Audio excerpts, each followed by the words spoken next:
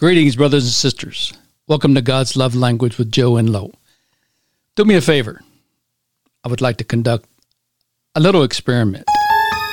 No, not a scary experiment. Just a little experiment. Here is what I would like you to do. I would like you to pause for a moment to consider, what was your most satisfying moment in the past week? What was its peak moment? I'll explain why I want you to do this later in today's episode.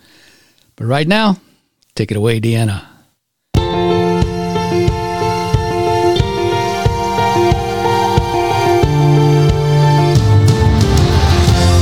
Welcome to God's Love Language, a podcast designed for Christian discipleship with emphasis on developing our relationship and fellowship with God.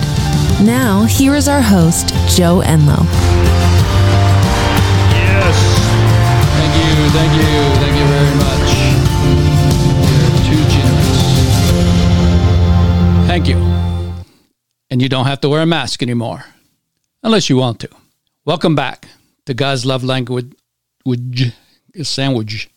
Welcome back to God's Love Language with Joe Enlow. I am Joe. At least that's what my mom and dad named me. We are in the middle of our discussion on relationships and fellowship between God, us, family, and community. Our previous episode 15, discussed the neurobiology of relationships, but let me add a few more facts about the neurons associated with our brains. Neurons are social by nature and depend on their neighbors for survival. If they aren't sending and receiving messages from other neurons on a constant basis, they literally shrink and die. Kind of a use it or lose it type thing. Just kind of like human life. If you don't do anything, you will slowly shrivel up and your body will shut down if its parts aren't used. Neurons that fail to communicate with each other or other neurons die off through a process called apoptosis. It turns out that the elimination of neurons that have not established positive connections is a vital component of the growth and development of the brain. Keep learning new things, challenging yourself, and keep establishing new and deeper relationships. Those are the things that you can do to keep your brain growing. In reference to our genes, some people will say, well, don't genes have anything to do with how you turn out, how the brain turns out? Well, in reference to the genes and the influence of them on our destinies or our fate, Dr. Cozzolino says this: the genetic code contained in our DNA provides a template for the construction of the uniform structures of the nervous system.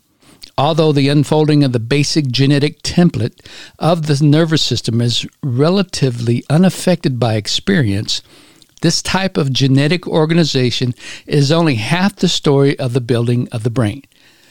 A second level of genetic involvement in building the brain is called genetic transcription. Transcription controls the experience-dependent aspects of the brain's development by allowing the brain to be shaped and reshaped by learning. Therefore, you can renew your mind like the Bible talks about. As I talked about in my episode, Renewing Your Mind, we talked about how you can go about renewing your mind by doing different things, new things.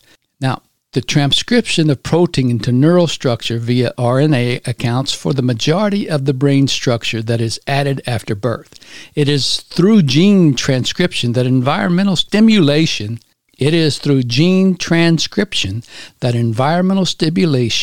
allows for ongoing learning and adaptation.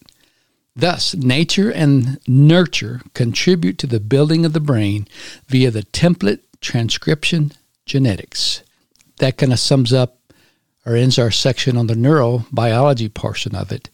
And we know that you can change the structure of your brain. I used to talk about this many years ago, back in the early 2000s, to some of my students when I was teaching psychology courses, about how they go and they examine the brains of deceased people. And they say that these are the results. This is why that person lived this way.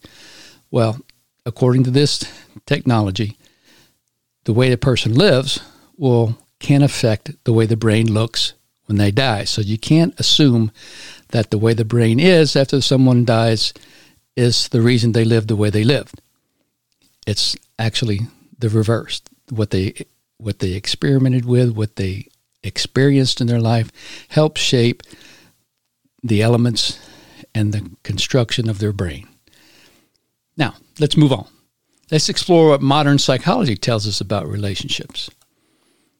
Study any psychology or sociology textbook, and they will all say the same thing. We need to have a sense of belonging. We desire different levels of relationships with others. We long for a connection with other humans. The need to belong colors our thoughts and emotions.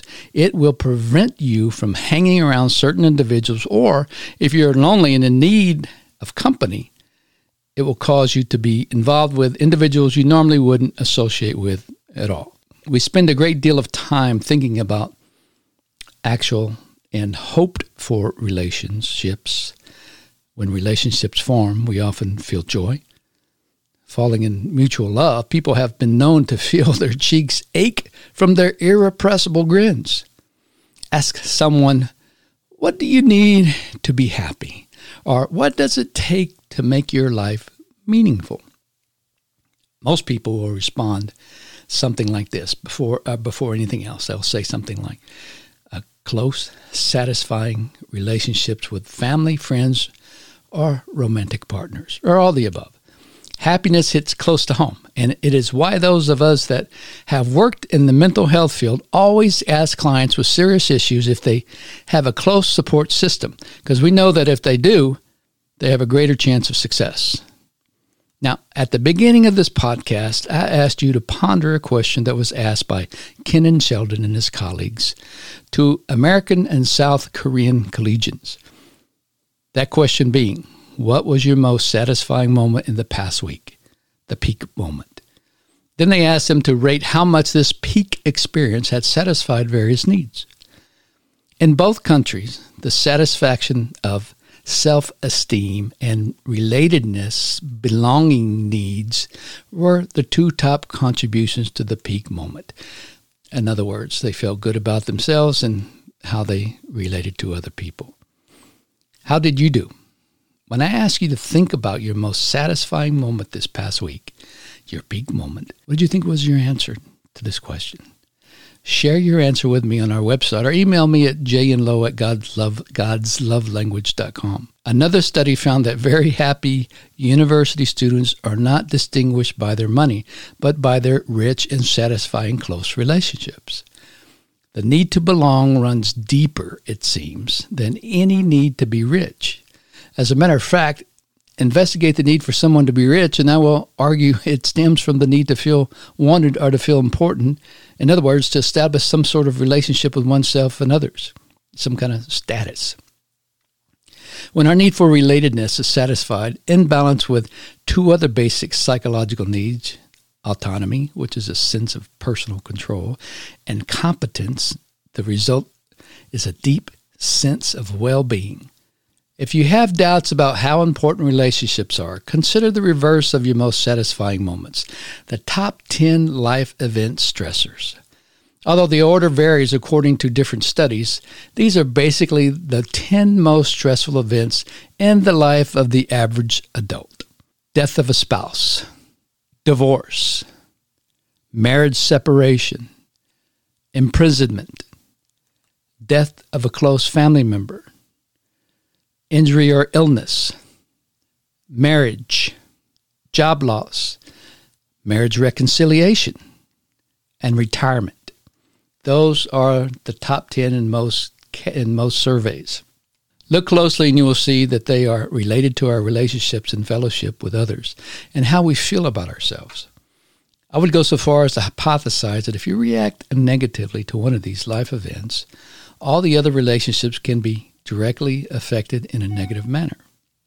When we feel included, accepted, and loved by those important to us, our self-esteem rides high. Indeed, Mark Leary and his colleagues, they say that self-esteem is a gauge of how valued and accepted we feel. Much of our own social behavior, therefore, aims to increase our belonging. are social acceptance and inclusion. To avoid rejection, we generally conform to group standards and seek to make favorable impressions. To win friendship and esteem, we monitor our behavior, hoping to create the right impressions. Seeking love and belonging, we spend billions on clothes, cosmetics, and diet and fitness aids, all motivated by our quest for acceptance. Like sexual motivation, which feeds both love and exploitation, the need to belong feeds both deep attachments and menacing threats. Out of our need to define a we come loving families, faithful friendships, team spirit, but also teen gangs, ethnic rivalries, and fanatic nationalism. All right, how do we sustain relationships? If you have any doubts about the power of relationships and fellowship, think about this. 2 different studies from Engelhardt and the National Opinion Research Center in Chicago found that when the fear of being alone seems worse than the pain of emotional or physical abuse, attachments can keep people in abusive relationships. Even when bad relationships break, people suffer. After separations, feelings of loneliness and anger, and sometimes even a strange desire to be near the former partner still linger. In one 16-nation survey and in U.S. surveys, separated and divorced people have been half as likely as married people to say they were very happy. Our fear of being alone has some basis in reality. Children who move through a series of foster homes or through repeated family relocations with repeated disruption of budding attachments may come to have difficulty forming deep attachments. And children reared in institutions without a sense of belonging to anyone or locked away at home under extreme neglect become void of normal human emotions, withdrawn, frightened, and speechless. Much of life's best moments occur when close relationships begin. Making a new friend, falling in love, or having a baby. Life's worst moments are when close relationships end. When something threatens or dissolves our social ties, anxiety, loneliness, jealousy, or guilt may overwhelm us. The bereaved often feel life is empty and pointless. Even the first weeks living on a college campus away from home can be distressing. Social isolation also puts us at risk for mental decline and ill health.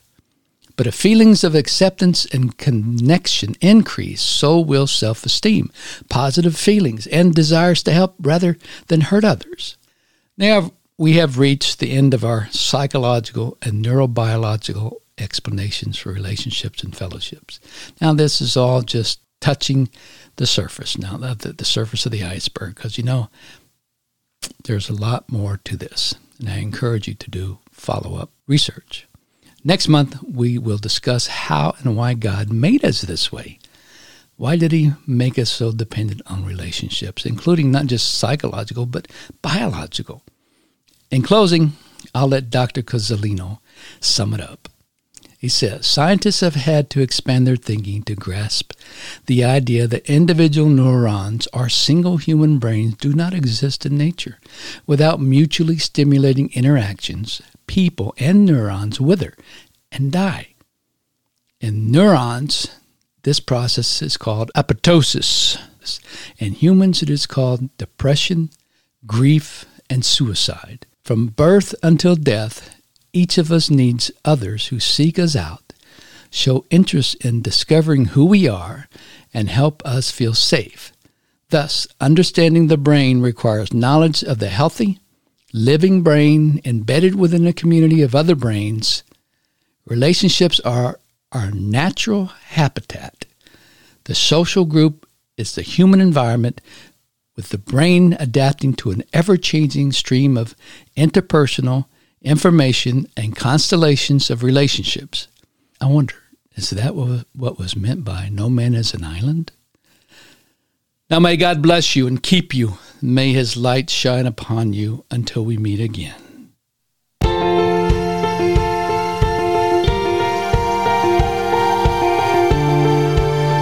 Thank you for listening to today's teaching. If you would like more information about our podcast and subject matter, or if you would like to leave a comment, go to godslovelanguage.com, or you may email Joe at jenlow@godslovelanguage.com.